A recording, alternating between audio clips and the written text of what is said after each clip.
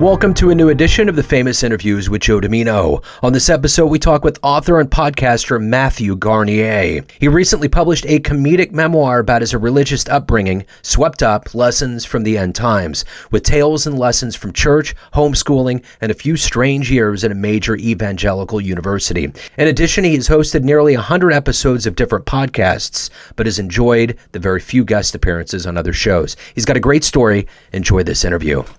What's up, Joe? Matthew, what's up, man? How you doing? I'm well. How are you? I'm excellent. Nice to meet you. Dude, great to meet you. Love your show. Excited to be here. Yeah, man, I appreciate that. Yeah. So, where are you located? I'm in Fayetteville, North Carolina. Okay, right on. Yeah, North Carolina's been popping up on my radar quite a bit. I hear it's really lush out there. It's just, people say it's so green, you don't understand green till you've been there. It does have a unique color palette, definitely. I've noticed even a bit of a difference from city to city.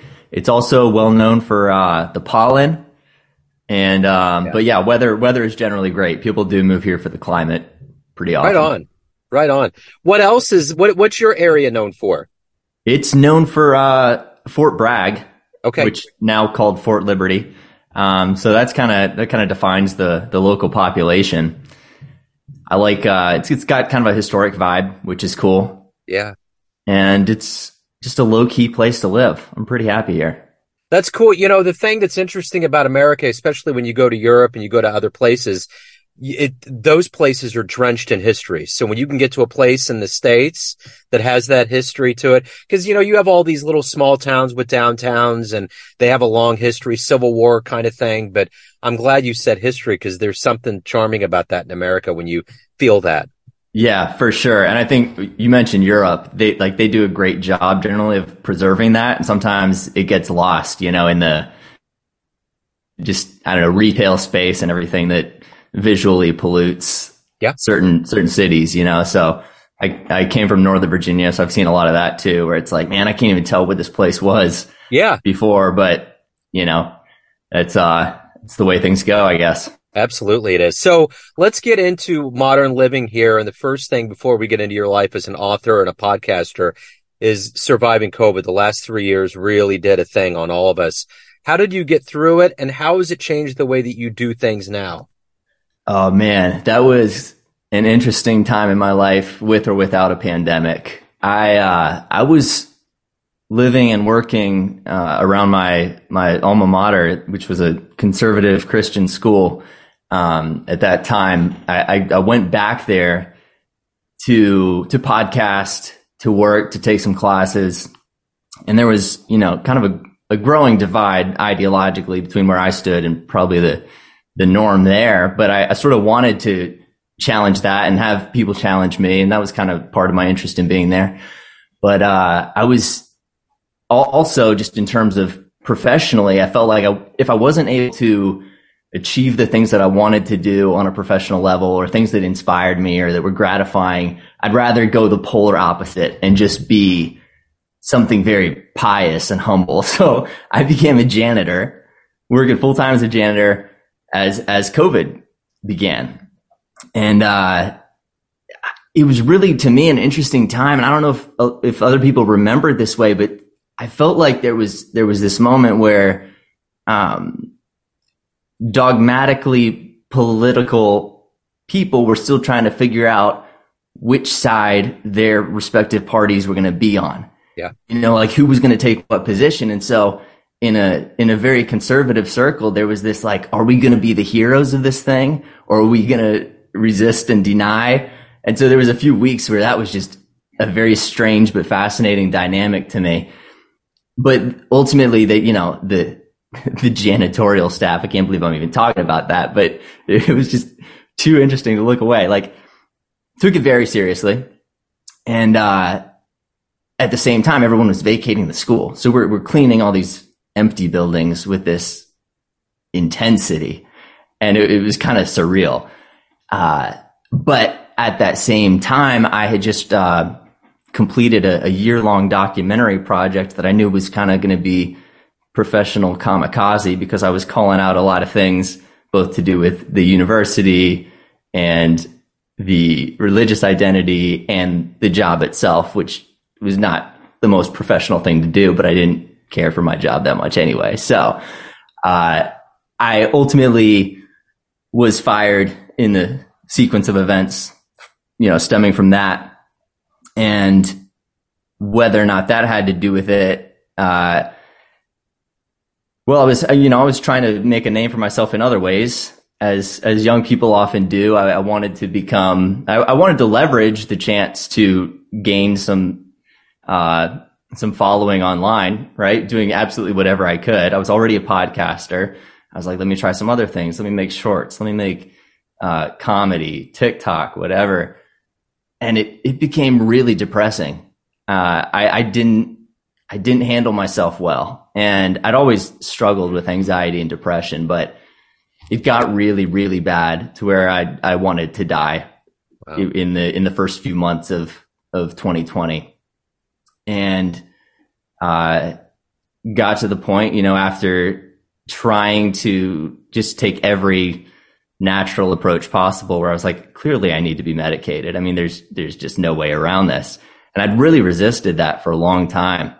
But shortly after I moved back from that school in Southern Virginia, I moved back to Northern Virginia, started medication, and that was it ended up completely flipping my life around. Like, I went from afraid of everything, including, panic attacks and all that. I had this fear of fear itself. Like, I was just immobilized. I didn't think I could hold down a normal job or anything, to almost frighteningly audacious, willing to try anything, able to do things, able to function very normally, and like shocked that was the reality most people live in, I guess. And got a normal job, started dating, did just everything. Yeah. But then sort of slipped into a different kind of funk. And life was just sort of a little monotonous. I was very content, but maybe it was what somebody who doesn't have clinical depression would call depression, where it was just like, I'm just coasting here, It did not help that I got a bout of COVID that lasted for 5 or 6 months. Wow. I mean, not contagiously, but where the effects lingered for a very long time, kept me, mostly confined to work and home, just because I didn't have energy. I was in a bit of a brain fog, and I really wanted to start doing something productive. I'd already started, putting together notes I wanted to be writing, but just wasn't the most inspired, didn't have the most clarity, and eventually realized if I want to really, get moving again, I might have to go off meds. Right. And, so, there was a sequence of events eventually led me back to North Carolina. The COVID fallout cleared up, and then I started buckling down on writing, and found that was more productive than, little one-off projects here and there. So, a lot of stuff there you might want to dig into, but that was the last couple of years of my life. That's the basis. So when you were growing up, what did you want to be when you were a kid? Well, I used the tagline inventor. That was how I summarized, that I wanted to be a creative person, and I was always very inspired by like picture books and stuff. So I'd seen a few inspirations. Rube Goldberg, in fact, the guy who made the cartoon drawings of these like chain reaction, very absurd, drawings. That was an inspiration for me. And I took it seriously enough that I would study materials from like the patent offices in DC to try to figure out exactly how I'm going to do it. When I had an idea, I would be very serious and clinical about it. So, I went from drawing up inventions like that would get a utility patent, and then eventually decided I wanted to open a theme park. I drew the whole theme park blueprints and everything. Of course, like every, young athletic boy, I wanted to be a professional athlete. Yep. In every sport, but I was always interested in writing as well. I did write a lot of short stories and and poems and things like that as a kid. And that's the thing that never stopped.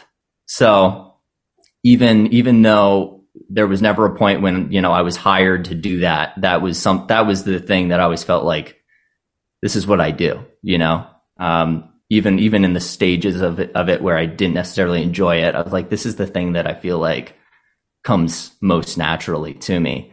So, I can grind out some writing in just about every format, but that creative energy that made me want to be an inventor, that's always there. So if we kind of go back to more your beginnings, the memoir is about a comedic look at the spiritual underpinnings that you've gone through. Talk to me a little bit about how you finally got to a point where you put it in that context and made it into a memoir. Mm-hmm. Yeah. So I started compiling the notes and, thinking through these ideas from the perspective of, my personal struggles with anxiety, with depression, and wanting to convey some of the some of what has and has not worked for me. Not like a self-help book in the sense that I know what frees you from these afflictions, because I haven't achieved that, but to try to give some meaningful insight. And it just became clear as I looked through, as I thought through my personal history, like religion has played a major role in that. I mean, when I was a kid, I associated my anxiety exclusively with religion because it was themes from my upbringing in church that I would latch onto. I had very thematic anxieties. It was the opposite of generalized. It was based on very specific ideas, which ranged from, or I guess progressed from, the idea of death and eternity and where does our soul go, which was, answered in black and white terms. You go to heaven or you go to hell. Yeah. And then it became all too real when that was put in terms of, well, it might not actually wait until you die. There's going to be a rapture that might actually be coming very, very soon. The rapture referring to the second coming of Christ, where everybody, that everybody's to be judged then and there. And just the idea of salvation was not I didn't associate that with redemption from anything that I clearly felt I needed to be saved from, except hell. Right. So even if there was a lot of loving language around it, it didn't feel like a comforting, loving concept. Yeah. So I didn't realize that I had anxiety separate from that until like in my teens, when I had anxiety around other things, social anxiety and all of that. And, it would still hit on really, really specific topics. But to me, my life was always framed around biblical, religious, spiritual ideas, at a very early age. So it's something that was and always has been running in the background, maybe the foreground in a sense. It's kind of like all I could think about while trying to have a normal childhood. And the circumstances of my childhood were wonderful. I had a good, stable family life and all that, and friends. And, I've talked about my homeschool education quite a bit, which was not a bad thing at all. It's unusual, but not bad. But I realized, in talking to people, they find a lot of the stories and experiences from that really funny, and I like taking the comedic angle to these things. I think that you can actually extract a lot of value from framing things in terms of just the humor. Like, some of that stuff is hilarious just telling it. Some of it, I think I'm able to frame it in a way that at least makes heavy stuff a bit lighter. Yeah. And not for the purpose of like making it therapeutic or easy to hold down, but like, because it is. And like, you can highlight the contrast between things by focusing on what strikes at the core of it. That's what comedy does. Yeah. So yeah, I enjoy that angle. That's awesome. So who's been kind of a role model for you in your life? A hero? I've had a lot. I've never like pinned it down to one person. But there's people who inspire me creatively, that I'll sort of go through phases of really modeling myself after, or at least my creative style after. When I was writing this book, someone who'd been very influential to me was the podcaster, comedian Pete Holmes, because he wrote a book that approached his upbringing in a similar way. And he had all of those, so many of the same experiences, but most importantly, the same mindset towards it, which really just reinforced that this is a common thing. Like there's a certain set of events or traits that can happen in someone's upbringing that produce this almost identical persona in adulthood. And he expressed it so well. And, he was just so lucid in the way he explained that in podcasts that followed it. And, so, content with accepting the uncertainty in life. And that's a big theme for me, because everything was based around the idea of knowing for sure. When I was a kid, that was the common denominator of the struggle. And so not only Pete Holmes, but others that, inspired him have also inspired me, like Alan Watts. It's a bit of a more mystical figure. Yeah. And then there's the very rational figures, like Sam Harris and Christopher Hitchens, not to go exclusively for atheists, but right. They helped to counterbalance a lot of the very religious side of my influences. Who would be a dream guest that you would have on your show? Well, the funny thing is, I made a list of dream guests when I was living in Lynchburg, and I ended up getting to have two of them on. They were I'd heard these two guys, James Lindsay and Peter Boghossian, on Joe Rogan's show, and it was just fascinating. I'd never heard them before, never heard of them, and they were famous for the they called it the Grievance Studies Affair. It was this series of hoax academic papers that they wrote and submitted to journals just to see if the publications that are basically responsible for giving the approval of, like, this is citable academic work, if they would be hoaxed by something that just used a lot of the same kind of language, but was fundamentally absurd. Yeah. And perhaps even totally counter to their values. So they were writing about preposterous things, quoting sources that should never be quoted in an academic journal, and submitted this stuff. And now they came from the position of, they were liberals trying to preserve their own party from eating its own tail, essentially, because they saw, like, they felt that the culture of not just cancel culture, but a lot of, there was a religious element, quite frankly, to the way that the left was operating in a not classically religious sense, but that there's like kind of they're creating rules that aren't democratic, that aren't actually applying critical thinking, and so they were trying to expose something that they thought was a threat to free thought, and they were somewhat successful in it. But they had some really good insights on other things too. We talked about religion quite a bit, and how that permeates all aspects of life. So they were, they were wonderful. I was in a very intellectual headspace at that time. I think now, if I kick off another show, I'd want to have more, just sit and shoot the breeze kind of conversations with funny people and entertainers and whatever. Bo Burnham, he's a big influence for me. He's a comedian who does a lot of, I love lyrics. He does a lot of lyrical stuff, and he did a special during COVID while I was also trying to dabble in comedy. He much more technically proficiently put together a special completely inside his own house that was an amazing look at manic creativity, I would say. Manic with a big taste of depression as well.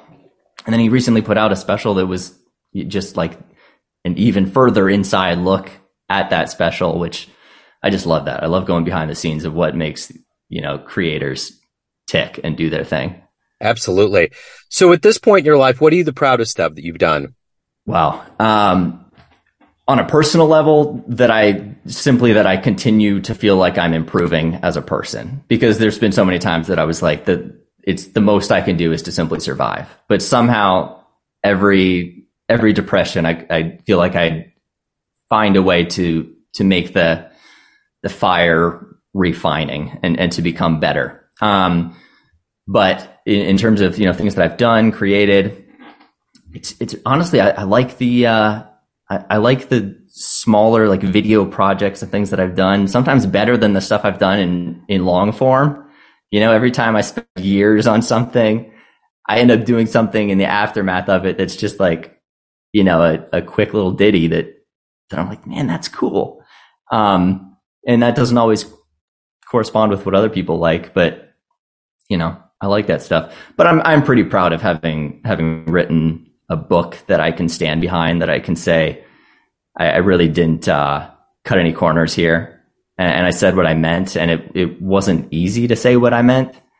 I knew that there was going to be some tough conversations to have, in the wake of that, and that it was going to ruffle some feathers. But I've lived my life honestly, and I think that's something to be proud of. That's something it doesn't always come easily, even if you want to. It can be hard to really be honest with yourself. It takes a lot of thought, a lot of introspection, sometimes a lot of solitude, but I've managed to do that, I think. So ultimately, at the end of the day, everyone has a perception of you, your readers, your fans, family, friends, but you are in control. What's your perception of you? Who do you think you are?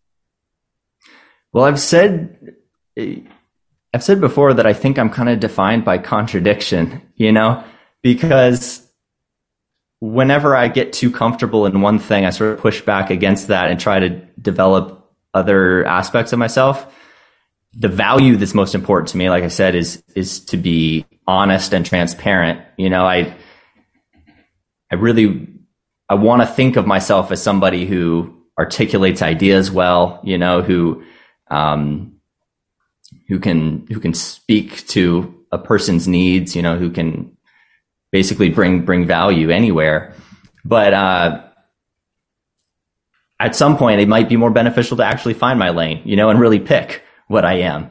It's kind of by necessity, I think, that I've been an all things to all people kind of person, but maybe that's a gift in itself. I'm a little undecided on that still, but I have a soft side, I have an intense side, and I try to nourish both. But man, it's like you said, everybody has a different perception, and yep. My own perception may not be more valid necessarily. Sometimes I'm deciding what I'm going to be on a given day. Am I going to sit down and write poetry, or am I, going to present myself as some kind of hard ass? And like, I don't know. Yeah. I don't know. I've been through phases. Yeah. Well, hey, if anyone wants to pick up the book or listen to the podcast, where can they go? So I have a SoundCloud, or Spotify, I guess is what that streams to. Just look me up by name on Spotify or YouTube, Matt Garnier.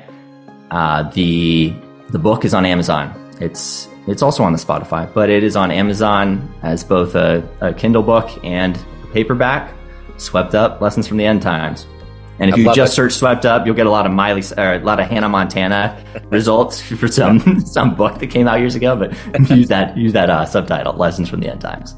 Right on, man. Matt, this has been great. Thank you for opening up. Best of luck with everything. I appreciate you taking time out today. Joe, thanks so much to you, man. Keep it up. Thanks for tuning in to another famous interview with Joe Dimino, where we cover the world of art, literature, business, spirituality, music, and more from around the globe. If you want to hear more interviews, visit the Famous Interviews with Joe Dimino channel on YouTube. You can find us on Spotify and Apple Podcasts. Thanks again for listening, and until next time.